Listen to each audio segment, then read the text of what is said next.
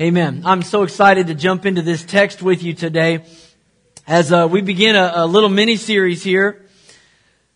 This morning, the Lord has been stirring my heart about one of the letters of the Apostle Paul. It's the first letter to the Thessalonians. So if you got your Bible, I want to encourage you to begin to find your way there to the book of 1 Thessalonians. If you don't have a Bible, we have some there in the book racks underneath the seat, behind you or in front of you, and you're welcome to grab one of those. I'm going to throw a lot of scriptures up on the screen today, but you can kind of camp out there in our text. And if you're still looking for it, it's page 1282 in my Bible. Probably won't help you, but give it a shot. I love the Word of God. I want to ask you to open your heart and open your ears as you open your Bible today and allow God to speak to your life. Allow Him to encourage you through His Word today. That's what He wants to do, church. God's not hiding. Amen? A lot of times we make the mistake of measuring God's faithfulness on our own emotions. And so we feel that, if our emotions are off, God must be distant. God must be far away. God must not be listening because He doesn't feel the way it used to feel. And if it feels right, God's near. And if it feels off, God's far. But can I tell you that if anything, the opposite would be true. Now, God's with us all the time. And His proximity is not based on your emotions. But the reality is the Bible says that the Lord is close to the brokenhearted, which means at the moment you probably feel the most numb, at the moment where you have the hardest time sensing His nearness or lifting your hands in worship, in the darkest seasons of the soul, God is closer than ever before.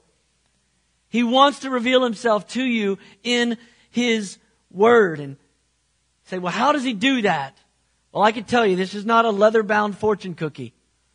We don't just open it up and grab out a little charm and, okay, here's the word for today. It doesn't work that way.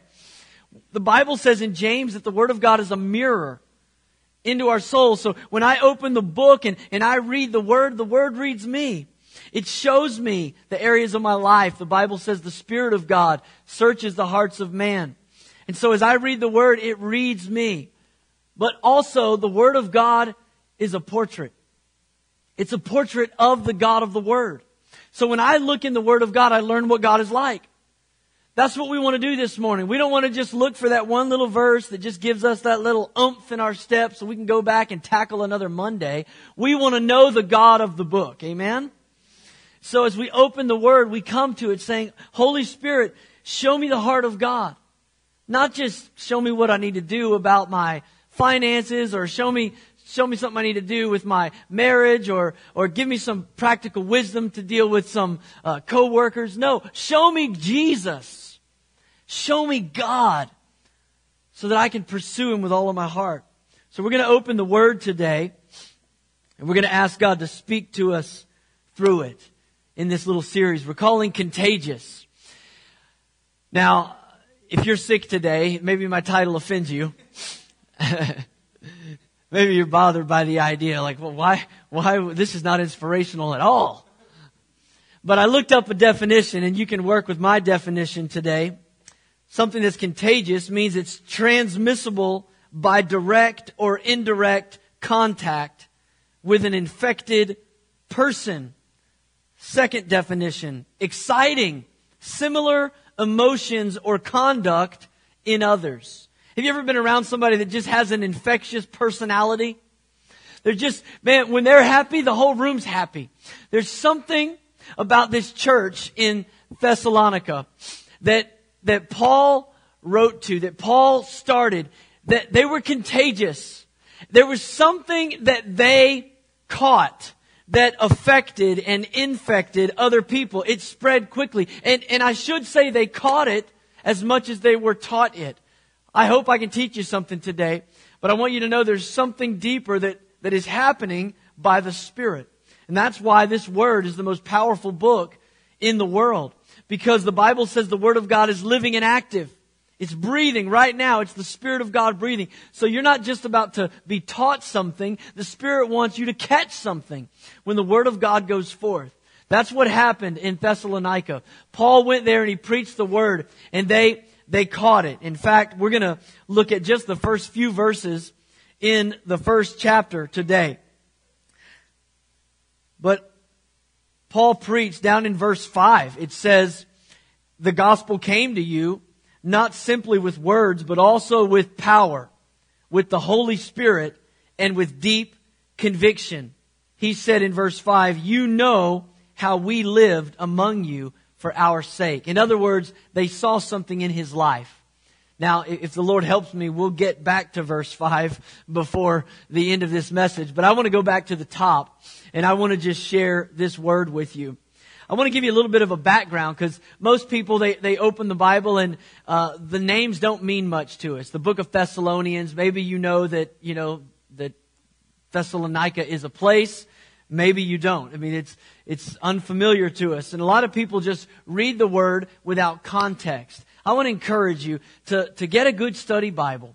Get a Bible that has a good introductory page, because when you're reading the word, it benefits you to understand the context of who they were writing to and what was going on. So let me give you a little bit of a background this morning. Thessalonica was a metropolis. It was a busy city because of its location, right in the middle of the first freeway in history. It was right on the Ignatia Road. The Ignatia Road traveled all the way from the far east to the west. And so Thessalonica became the center point. It became the place where commerce converged. Where from that point, literally, you could go anywhere. You could talk to anybody. Everything kind of centered in that area. Goods from the east and the west poured in there. And it was a place where both cultures kind of converged. In fact, there was a time where they were considering Thessalonica to be the capital of the world in the Roman Empire. They ended up going with Constantinople, but they were going to go with Thessalonica. So what happens is in Acts chapter 16, Paul the apostle has this vision of a Macedonian man. A man from Macedonia who's waving his arms and he's begging and he's saying, come and help us. And so Paul receives that vision from God. And from there, he says the Lord is speaking to us to go. And for the first time, the gospel goes to Europe. Paul takes the gospel to Europe and he preaches there. And in that trip, he took the gospel to the city of Thessalonica. But when he gets there, he's not just thinking about taking the gospel to a people. He's not thinking about a city or a region or even a new nation or a new continent. He's thinking of the potential of the whole world. If we can start a church here in Thessalonica, the gospel will go everywhere. This would be an incredible place for the gospel to spread to the whole world. And so Paul goes there and he preaches to these people. But unfortunately, like what happened to him a lot, is a riot stirred up. And he got ran out of town, so he didn't get to stay very long. So Paul has to leave, and he doesn't have time to stay and build the church the way he wanted to. So he's anxious to know how the church is doing. So as soon as he can, he sends Timothy, one of his co-workers, back to Thessalonica to see how the church is doing. Timothy goes, he meets the people, he talks to him, he gets the report, he goes back and he tells Paul. In response to that conversation, we get this letter. So Paul started the church. He got ran out of town. He sent Timothy back to see how they're doing. He got the report, and then he wrote this letter to the church. Look at it with me, verse 1. Paul, Silas, and Timothy, to the church of the Thessalonians, in God the Father and the Lord Jesus Christ. This church is in God the Father and the Lord Jesus Christ. Now, this isn't a very old church. Hasn't been around very long. And these people haven't been saved very long. A lot of these people they're not Jewish people. They're Greek people. They don't have any spiritual history or legacy of faith. And so this is significant when they get this letter from a known apostle and he says, you are in God. You are in God. It's like air. Right now we are in the air, but also the air is in us. You can't escape it. That's the way it is to be in the family of God. You're in God right now. You're in God. Listen, I don't know what motivated you to come to church this morning. For some people, it's just religious duty. It's a sense of obligation. For other people, it might be fear. It might be just a sense of the fear of the judgment of God. For some of you, maybe you came looking for something, you're longing for something. But can I just tell you this morning, you don't have to come to the house of God with any fear, with any sense of condemnation, with any sense of not measuring up. You know why? Because this is God's house. You're in God. This is the Father's house today. It's the Father's house. Now, I don't have time to go back to this, but last week we talked about how being in a family reveals to us the nature of God. Can I just tell you that more than any other title that God has, He carries the name Father very near to His heart. So when people look at God as a God of justice, they go, ooh, He's a God of justice. Yes, He is. But He is a Father God of justice. That feels different, doesn't it? You say, oh, well, He's a God of wrath. Yeah, but He's a Father of wrath. And every title that He has can have Father before it for us to have a better revelation of who God is. And you are in the Father's house today. I want you to understand what you've come to. This is not the principal's office. It's the Father's house. A lot of people come to church like they're coming to the principal's office. Maybe you never had that experience as a kid. That illustration works for me. It's the Father's house. And that means His love trumps every other emotion that He carries. His love comes first. He loves you. He's welcoming you into the Father's house. And so the church is not a place for perfect people, but it's a place for forgiven people. Amen? It's a place for loved people. It's a place for people that are being perfected into the image of Christ, but we haven't arrived yet. There's two types of people, it's been said, in the world. There's those that still need to trust Jesus to save them, and there's those who have trusted Jesus to save them, or there's those who Jesus have saved that still need to trust Him. It sounded better before I butchered it. What I'm saying is this, there's two types of people. There's people that need Jesus to save them, and there's people that are saved that need Jesus. We're all still in need of Jesus. Amen? And so we come into the Father's house, and this word that He spoke to them was an encouraging word because He said, hey, I'm writing to you. You are in the church. You're in the family of God. And that's why His blessing that He's about to speak to him is good for us to receive too. The blessing is this: grace and peace to you. Grace and peace to you. He's speaking to different cultures, and so grace was typically the Gentile greeting, and peace was the Jewish greeting. They would say shalom. So He says grace and peace to you. And we get both in Jesus. Amen? The grace of God is the root, but the peace of God is the fruit. That's why He always says grace and peace, not peace and grace. You don't get peace with God outside of the grace of God. It's by grace we're saved. And so because we have grace in Jesus, peace is ours today. Amen? Amen. Listen, if you're a note taker, I don't have any notes to tell you how to get peace outside of the grace of God. It's not self-help.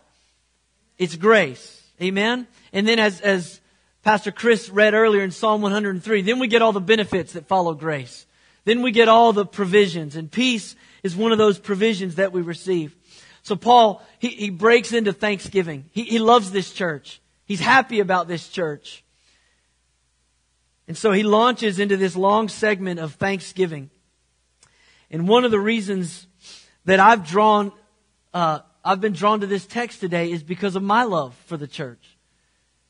Especially on a week like this week, where we just get to be doing life together and doing ministry together and serving our community together. And Thursday night was such a blessing to me to see so many people, all hands on deck, just loving this community and loving people. And there's something about that that's contagious. There's something that's compelling about that. When the church operates the way that Jesus intended it to operate, it's irresistible. People want to be a part of it. There's a lot of people, we got to be honest and say, a lot of people, they would say, I don't have a problem with Jesus. Jesus is great. Bible's good. It's those church folks that I don't like. Right? But when you look at this church in Thessalonica, they were contagious. There was something about them that was attractional. That word influence. Right in the middle of that word influence is a little word, flew.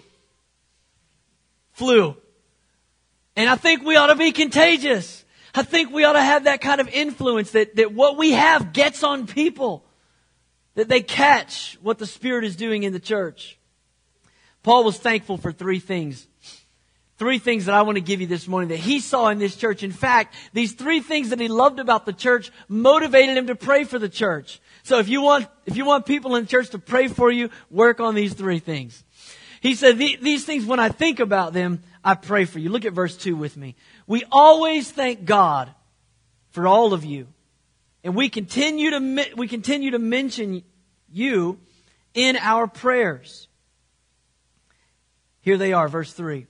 We remember before God, our Father, your work produced by faith, your labor prompted by love, and your endurance inspired by hope in our Lord Jesus Christ. This is like Paul's favorite trilogy. Faith, hope, and love.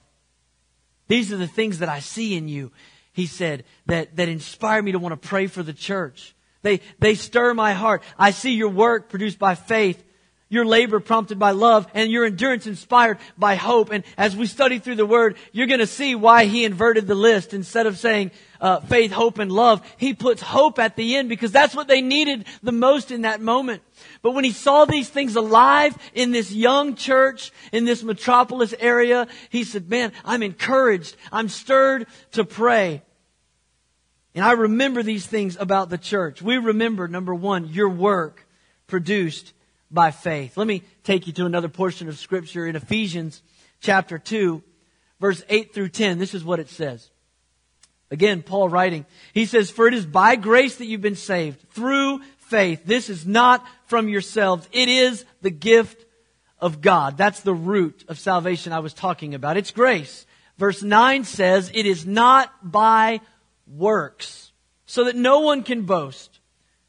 For we are God's handiwork, created in Christ Jesus to do good works which God prepared in advance for us to do. So there's a little bit of a seeming contradiction there at first glance. He says you are not saved by works, but you were created in Christ to do good works.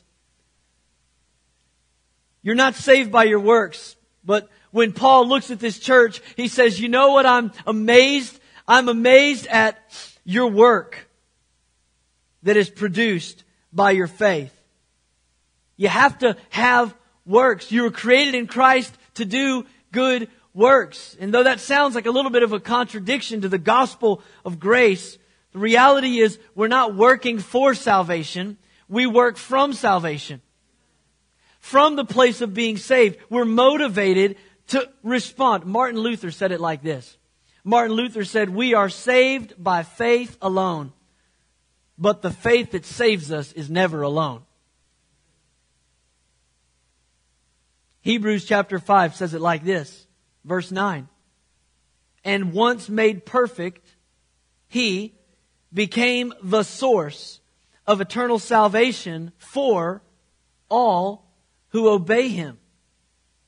Jesus said, I'll know you love me if you keep my commandments. He's the eternal source of salvation for all who obey him. There's steps to our faith. There's obedience. There's a walk that follows a belief.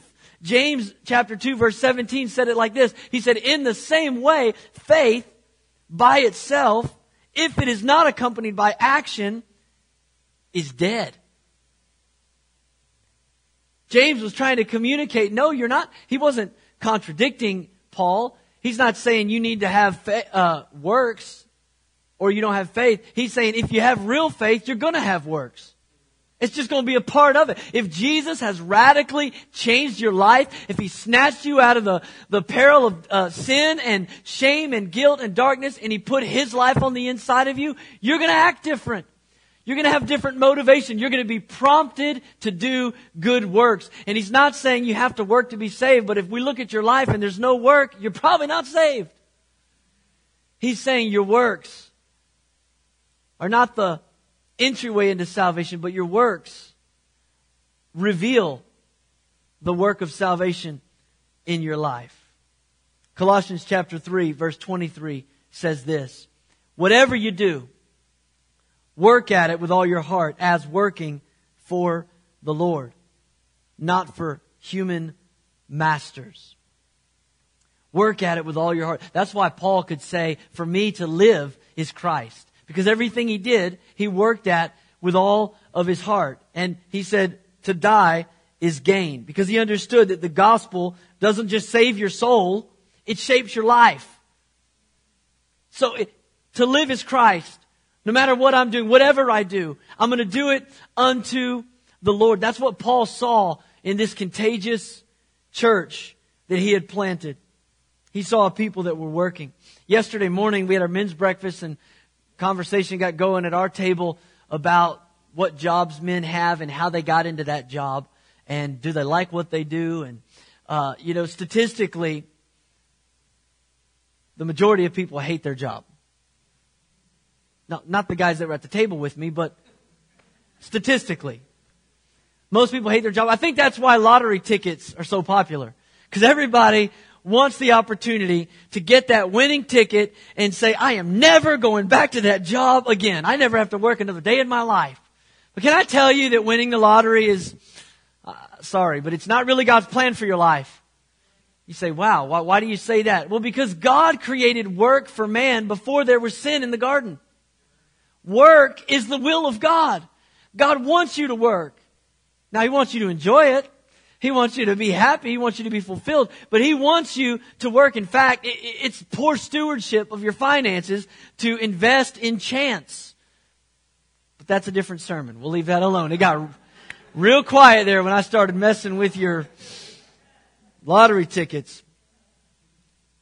Whatever you do, 1 Corinthians says, do it all to the glory of God. It's been said the sign of true consecration. That's just a Bible word for someone that's fully given themselves to the will and the work of God. The most true sign of consecration is when a man can find glory in drudgery. When a man can do a job that seems mundane, or just something that he wouldn't find joy in, but all of a sudden he sees glory in it. Why? Because whatever my hand finds to do, I'm doing it unto the Lord. I'm doing this for God. I'm not doing this for man. I'm not doing it for a boss. I'm doing this for God. Christopher Wren was the man that designed St. Paul's Cathedral in London, one of the most beautiful buildings. And he wrote about the reaction of construction workers when they were asked a simple question. The question was, what are you doing?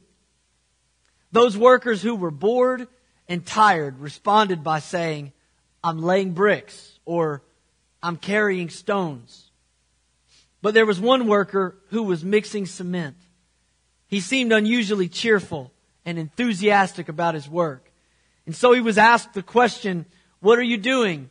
And his reply was, I'm building a magnificent cathedral. Are you laying bricks? Or are you building a cathedral? Are you just doing a job? Or are you doing something that's going to bring glory to God? There was something in this church about the way that they worked that was contagious. It was inspiring. Paul saw it. He said, we remember before our God and Father your work produced by faith. When I saw people this week working in the church, it caused me to remember you in prayer. It did. Friday, I was just reflecting. Now, as was mentioned earlier in this service, we take time every week to pray for the needs of the church. But I'm just telling you who was on the front of my heart. It's those people that I saw working. When I got here on Friday, I saw all of you. I was prompted in this way by your love. I was prompted by your work to pray for you. Matthew says this, Matthew 5:16, Jesus speaking. Many of you could quote this verse. He said, in the same way, let your light so shine before others so that they may see your good deeds and glorify your Father in heaven. How do we let the light shine? By standing on the street with a poster that says, turn or burn. No. That's not how we let our light shine. Let them see your good works. Let the world see us doing good. And it's going to have an impact. The second thing that he said there in 1 Thessalonians, not only do we remember before our God and Father your work produced by faith, but we remember your labor, prompted by love. Your labor is prompted by love. And can I just say, this goes right to the core. This goes right to the motivation of the heart. Your labor, it almost sounds like work. But he's talking about the motivation base for it. Your labor prompted by love. But don't misunderstand this contagious church. They were not motivated to serve, motivated to labor, motivated to share the gospel because of their love. They weren't motivated by how much they loved the pagan culture that they lived in. They weren't motivated by how much they loved each other. No, the motivation was how much Christ loved them. They were motivated by love. The Bible says this. Paul said in 2 Corinthians chapter 5, verse 14, for Christ's love compels us. He's not just a driven guy. He was compelled by the love of Christ. The love of Christ that met him on the road to Damascus as he was on his way to persecute Christians, and God showed up and struck him down, and Jesus appeared to him in a vision and said, Saul, Saul, why do you persecute me? It was the love of God that struck him down in that moment, that captured his heart. And from that moment forward, God told him, you're going to be my witness, you're going to preach, you're going to face persecution, but you're going to do it all in my name. Paul was compelled by the love of Christ. He was so gripped by Christ that he got to the place where he even counted his own life as nothing in light of this love. He was so driven by the love of God. He said these words in Acts chapter 20. He said, however, I consider my life worth nothing to me. My only aim is to finish the race and to complete the task that the Lord Jesus has given me, the task of testifying to the good news of God's grace. See, these Thessalonians, they had experienced that. Paul came and preached. They were taught it and they caught it. They experienced the love of Jesus in their own hearts. They became so driven by it that love became the motivating force of the church. Can I tell you, if a church is going to be contagious, it's going to be motivated by love. It's not going to be motivated by a building program. It's not going to be motivated by numbers. It's not going to be motivated by anything but love. It's not going to be motivated by a clever campaign, by an attractional speaker or good music. None of that stuff. If it's going to be contagious, it's going to be motivated by love. And how many of you know people feel that? They can tell if it's all just smoke and lights, if it's all just good music and engaging communicators. It's empty. If that's all we want, we'll watch The Tonight Show. They got better musicians and funnier personalities. But when we're motivated by love, the church becomes contagious. This love, it becomes the source of joy in the church. It really does. There's a lot of people that are looking for joy.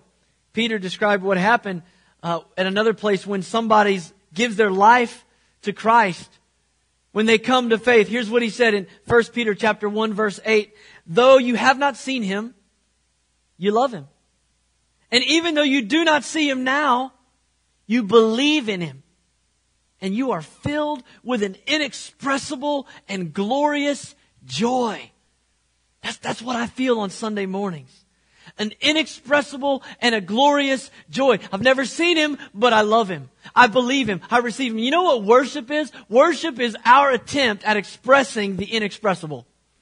That's what it is. When we stand up and we sing and we worship God, we're trying to express the inexpressible joy that we received when we found love.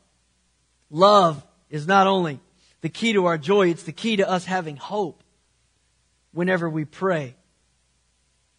You remember the story of Lazarus? John 11. He was a good friend of Jesus. Lazarus and his two sisters, Mary and Martha. And then Lazarus got sick.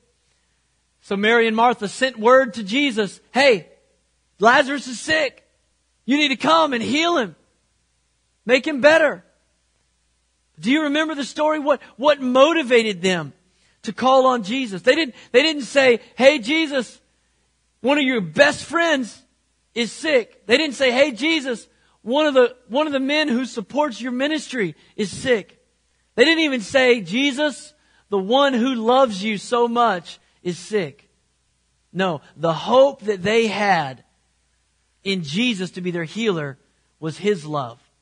John chapter 11, verse 3. So the sisters sent word to Jesus saying, Lord, the one you love is sick. That was enough. That was the whole message. That was the memo. Lazarus is on his deathbed, and they had all the confidence in the world, all the hope in Jesus to be their healer, to be their source, to come through, not because of who Lazarus was, or what they could say, or what they had done, or how much they cared about Jesus. They said, Jesus, we know how much you love Him. Let that be the hope. Let that be the anchor for you when you pray. Don't come to God with this Lord, we pray those Bart Simpson prayers. God, if you'll do this for me, I'll never do that again. If you'll get me out of this, I'll never. God is not motivated by your promises. He's motivated by His.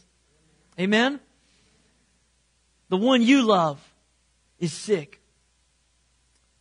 Their hopes were hung on the love of Christ. Can I just say, if you labor in the church, Paul said, your labor is what touched my heart. Your labor prompted by love.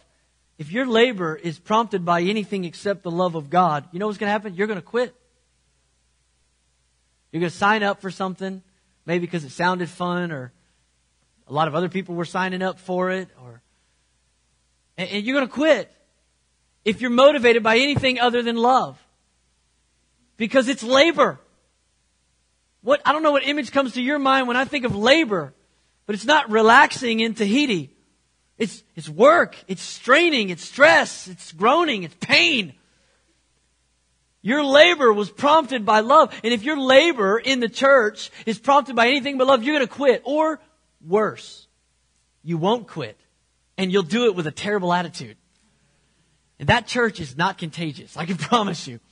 Some of us have been to that church before. Everybody's grumbling and complaining. Nobody likes what they're doing. They don't even know why they're here, except somebody's got to do the job. But bless God, I've been doing it for 30 years.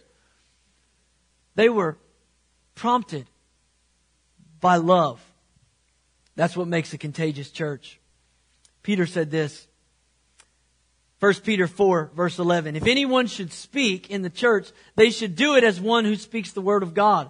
And if anyone serves, they should do it with the strength that God provides. That's the motivation base for our labor. We do it in the strength that God provides. If you want to be a contagious Christian, if you want to be a contagious church, you know what we need to do? We just need to fall more in love with Jesus.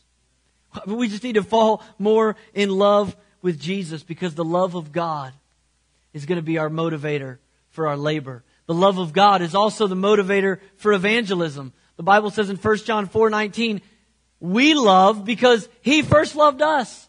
Our motivation for loving this world is not just because we like people. No, we're sinful. We're selfish. We're like everybody else. We put ourselves at the top of the priority list. Why would we sacrifice? Why would we give up a whole week? Why would we labor and serve and minister to other people? Because we're motivated by love. We're motivated by love. Paul was moved by the endurance of this church. He was moved by their endurance. This is the third thing. He said, we remember your endurance. I'm still in verse 3. Your endurance inspired by hope in our Lord Jesus Christ. Your endurance inspired by hope. What did they have to endure? Persecution. Persecution against the church. Paul and Silas and Timothy were with him, but in Acts chapter 16, Paul and Silas had seen the vision, Macedonian man. They went to Philippi. They preached. It was going great. And then not so great. They were arrested. They were beaten with rods. They were thrown in a prison. Then God delivered them out of that situation. There was an earthquake. The shackles fell off. They were asked to leave that city. So they left that city and they went to Thessalonica. This church. So probably still pretty fresh scabs on their back. Still some open sores. They've just been beaten with an inch of their life. And so now they've left that city and they go to Thessalonica and they preach. And there's a warm reception. For the first 3 Sundays, they were allowed to preach in the synagogue. It was awesome. And then, not so awesome. People got jealous. Another riot. People kicked Paul out of town. And so here's this church, man. These people just got saved. They just started in their faith. They're just celebrating what God is doing. And all of a sudden, there's Jews who rise up and they start a riot. In fact, it got so intense that the church had to hide Paul at one of the church members' house. They were probably at life group. And the Bible says this life group leader, his name was Jason. They went to his house and they ransacked the place and they couldn't find Paul. So the Bible says in Acts 17, they took Jason and they drug him out into the street. And they said, this guy and all the other guys with him are turning the world upside down. And now they've come here too. What an awesome accusation to have said against the church, right? These people have turned the world upside down. And they've come here too. Paul was probably hiding somewhere going, amen. Meanwhile, the life group leader's out in the street. Jason got arrested. Be careful who you invite to your life group. You got to check their history. They might have a record. Somebody's going to come to your house and drag you out in the street. Jason and the others with him ended up having to pay a bail. These guys were arrested. They just started this. This is like brand new. Oh yes, Jesus, we love you. And all of a sudden, man, their house is being ransacked. Things are not going well. Later that same night, they realized that, man, there's a riot. We got to get you out of here. So they secretly got Paul and Silas out of town. Those people in Thessalonica were so riled up that Paul left town.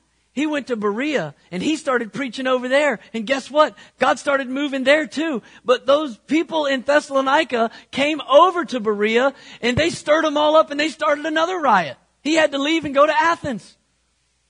So the church in Thessalonica was dealing with some intense persecution. They were dealing with some people that were, rioting in the streets, throwing Coke bottles at the cop cars. And, they're going, man, this is intense. And Paul, writing to that church, after Timothy's come back and told him what's going on since you left and went to Berea and left there and went to Athens, Paul gets the word and he says, I'm inspired. I remember you in prayer because of your endurance that's inspired by the hope that you have. Paul was afraid that what was going to happen is these Christians were going to get intimidated. He was afraid that they were going to allow the devil to tempt them to lose heart and to turn back from God. You say, how do I know that? Well, in 1 Thessalonians there, if you just skip forward to chapter 3 for a minute. I'm sorry, spoiler alert. Chapter 3, verse 6, Paul says, he says, "But Timothy has just now come to us from you." Timothy's gone, he's come back. "And he's brought us some good news about your faith and love. He told us that you always have pleasant memories of us." Can you imagine? Hey, you remember that time when Paul was hiding in your laundry basket and Jason, you got drug out in the street? He said, "You always have fond, pleasant memories of us." I just laugh at that. "And that you long to see us, just as we also long to see you. Therefore," he says, "brothers and sisters, in all of our distress and persecution, we were encouraged because of your faith." We were encouraged because of your faith. He said, back in verse, I believe it's verse 5 in chapter 3. He said, "For this reason, when I could stand it no longer," here's the reason he sent Timothy. "I sent to find out about your faith. I was terrified that in some way the tempter had tempted you and that our labor might have been in vain." He was concerned. He was concerned. Can I just tell you, everybody faces storms. You're not alone in that. And I don't say that to minimize your situation. I say it as a word of comfort. Everybody faces storms. This church was facing persecution. Paul's fear was, and this is our fear sometimes, when we see a brother or sister going through difficulties, we go, "Oh, I hope they don't lose hope. I hope they don't give up. I hope they don't get so discouraged. I hope that sorrow doesn't overwhelm them so much that they quit on God, that they leave the church. I hope that this doesn't shake them beyond what they can take." That was Paul's fear. He said, "I'm afraid the devil's going to come in and tempt you, and then all of our work would have been in vain." Everybody goes through storms, but can I tell you something? When a Christian goes through a storm, it elevates your opportunity to be a witness. Pain is a platform. Sorrow is a stage that we can display the hope that we have in Christ. When you go through tough stuff, when things are difficult and you don't know how it's going to work out, all of a sudden, you have a greater opportunity to be a witness. Suffering isn't an obstacle to being used by God. It's an opportunity to be used like never before. One of the qualities of a contagious church, and this isn't something that we want. You're like, "Oh yeah, I can't wait for that to happen," but it's the truth. One of the qualities of a contagious church or a contagious Christian is one that holds on to hope in the worst storm. And we don't hope for the storm, but we know it's inevitable. It's coming. And when that moment comes and people look at you and they wonder, "Okay, how are you going to handle it now? I mean, I heard you telling me I need Jesus and everything, but you need Jesus. Well, look at what's going on in your life. How are you going to handle it now?" All of a sudden, our pain gives us a microphone. We have an opportunity to speak louder about the hope that we have in Christ Jesus. Billy Graham said this: "What oxygen is to the lungs, hope is to our survival in the world." We got to have hope. We got to have hope. It was a part of Air Force training. They have what's called the rule of 3. Maybe you've heard of this before. The rule of 3 goes something like this: in a survival situation, you can last 3 weeks without food, 3 days without water, 3 hours without shelter in extreme conditions, and 3 minutes without air. But you can't last 3 seconds without hope. We have to have hope. That's what was so contagious and so compelling about this church. As they were facing persecution, as they were dealing with the tough stuff of life they didn't ask for, it just showed up at their door one day. They held on to hope. I want to give you one more verse today, because as I prepared for today, I sensed that maybe there's a lot of people in this place, and this is where you're at. You're trying to hold on to hope. And here's the verse. It's in Hebrews chapter 6, verse 19 and 20. We have this hope as an anchor for the soul, firm and secure. It enters the inner sanctuary behind the curtain, where our forerunner, Jesus, has entered on our behalf. He has become a high priest in the order of Melchizedek. Now, let me just break this down for you quickly, and then we're going to close in prayer. What he's saying in this moment, he's saying that we have hope as an anchor for the soul, and that it's beyond the veil. What is that talking about? It's talking about the Holy of Holies, not the physical prototype on the earth, the archetype. He's talking about heaven. He's talking about the place where God is. We have an anchor, and that anchor is beyond the veil. It's in heaven. And he said we have a forerunner who has gone there. That's Jesus. When Jesus rose from the dead on the third day after he died on the cross for our sins, the Bible says 40 days later he ascended. Where did he go? He went into the Holy of Holies. He went back to the very presence of God. That's what this verse is talking about. He's a forerunner. He's blazed the trail so that when you die, you can follow in his footsteps and you can go to the place where your anchor is, beyond the veil. Now, let me share something with you, because this is so fascinating. It blessed me. The word for forerunner, that's translated as forerunner, in the original language is prodromos. Now, I know it didn't bless you yet. Stay with me. You're like, oh yeah, that's good. Let me give you the definition. It's a word that describes a pilot boat that would go ahead of a large vessel and bring its anchor into the harbor that was difficult to navigate.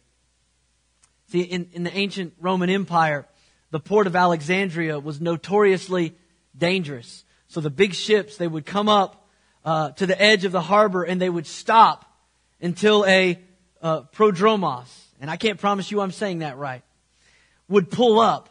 This smaller boat would pull up, and they would take the anchor of the larger vessel and they would move in to the harbor. And once it was taken to shore, then that larger ship would slowly and safely be winched in. They would winch it in. They would bring it in to the harbor. That's the picture. Can I tell you this morning that Jesus is the anchor? He's the forerunner. He's the prodromos. He's the one that went before us beyond the veil into the Holy of Holies. He's at the right hand of God. And every day of your life, every struggle you face, every victory you have, you know what's happening? He's winching you in. He's bringing you in. Amen. He's bringing us in. Now here's the thing about an anchor. If an anchor is going to be effective, it has to be attached to something. If you've ever dropped an anchor and forgot to tie it off, you know this. Doesn't matter how big it is, doesn't matter how strong it is, you throw that thing out and you're not tied to it, it's not going to do you any good.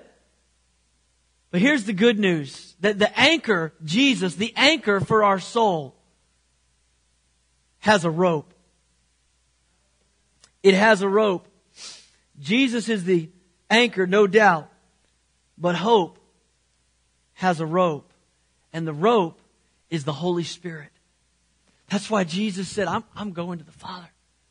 I'm taking the anchor beyond the veil, and I'm going to pull you in. But when I go, I'm bringing the rope back. I'm sending the Holy Spirit. He's going to comfort you. He's going to guide you. He's going to fill you. He's going to be with you. He's going to keep the tension on the line so that you know that hope has an anchor. And you know what the Holy Spirit wants to do? He wants to take the slack out of your rope today. Because that's what happens in our lives. We let sin, we let circumstances put too much slack in the line. We can't see it anymore. We don't know what the future holds. But when we open up our hearts and say, Holy Spirit, would you come As we sang earlier, as we invited the Holy Spirit, Spirit of the living God, come and have your way. Come and move. All of a sudden, we start to feel the tension. Heaven starts to feel a little bit more real. It starts to feel a little bit more like where we're going. And all of a sudden, we start to feel the Spirit. What's He doing? He's pulling us in. He's pulling us in. Paul looked at this church. They were facing stuff that most people would quit. And he was afraid they were going to quit. But then he got the word from Timothy. He said, your endurance was inspired by love, by hope in our Lord Jesus Christ. That's a contagious church. God wants us to be a contagious church. He wants us to be contagious people. And maybe you're here today and you need hope. Maybe today you're struggling because you're having a hard time just hanging on and believing and just trusting. I want to pray for you today. I want to ask God to put tension in the line so that you feel that tug and you know that, you know what, He hasn't let me go. He hasn't forsaken me. He hasn't abandoned me. The Holy Spirit is here in this moment. Hope has a rope, and I can feel in my grip today that God is drawing me ever near. Would you stand with me all over this room?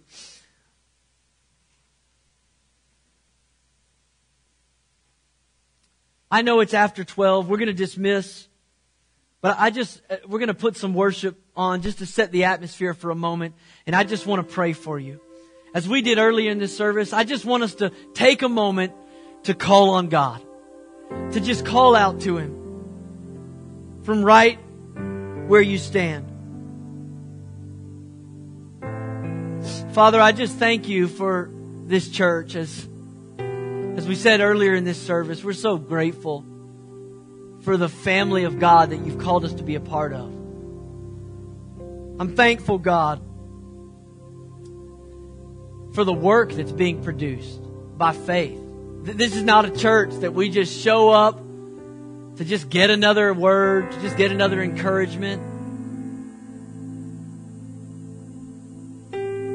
God, this is a church, this is people that love You, and we're compelled to serve. We're compelled to do good works so that our light can shine before men. God, help us to have a fresh perspective this week. Maybe there's somebody here, they've been frustrated in their job. They've been frustrated with the tediousness maybe of just cleaning the house, doing the dishes, the unending piles of laundry. They've been frustrated with taking care of their toddler. Whatever the job might be, God, give us a fresh perspective. We don't want to stack bricks. We want to build a cathedral. We want our work to speak to Your glory and to Your honor. We want people to look at us and wonder, where does that joy come from? Where does that enthusiasm well up from? What is it about them that they can find joy in something that other people find as mundane?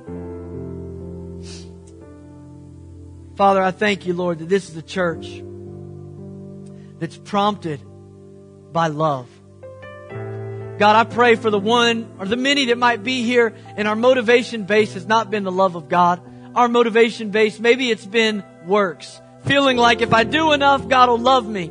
If I serve, God will forgive me.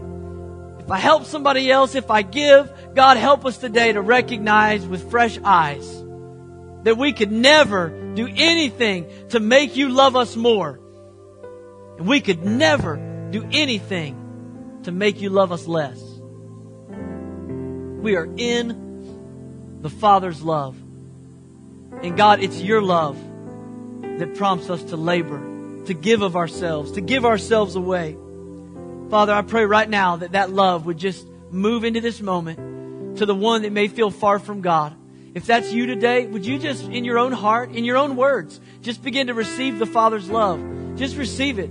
So God, I'm not gonna try to earn it anymore. I receive it. It's a gift.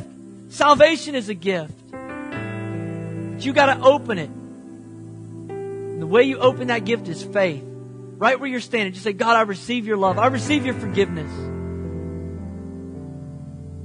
Lord, I'm going to be motivated not by guilt, not by condemnation, not by good works. Lord, I'm going to let your love compel me.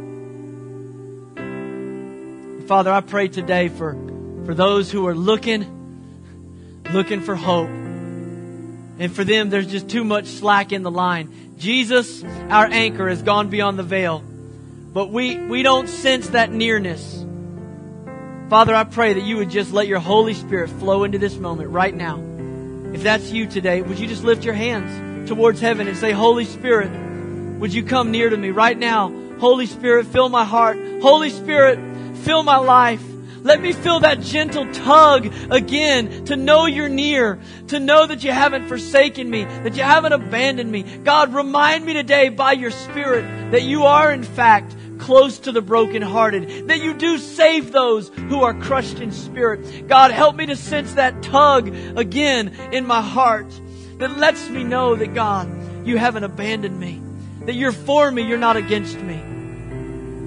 And God, I pray that, Lord, for those that are struggling today, Lord, let their pain